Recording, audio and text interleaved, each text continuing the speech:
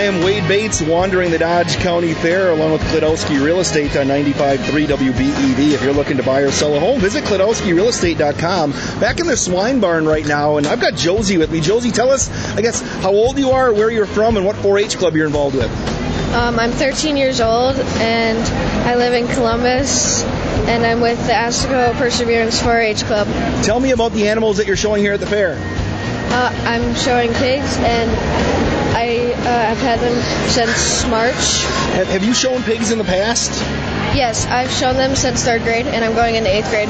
What do you like about showing pigs? Just watching them grow. And I always like to ask, how much did your pig weigh when you first got it, and how much does it weigh right now? When we first got it, I think she was, my first pig, Dolly, I think she was about like 60 pounds, and then my other pig, she was about 50-something. And Dolly now is like 299, and Winnie is now like 260-something, or 280-something. Josie, what's your favorite part about the fair besides showing your animals?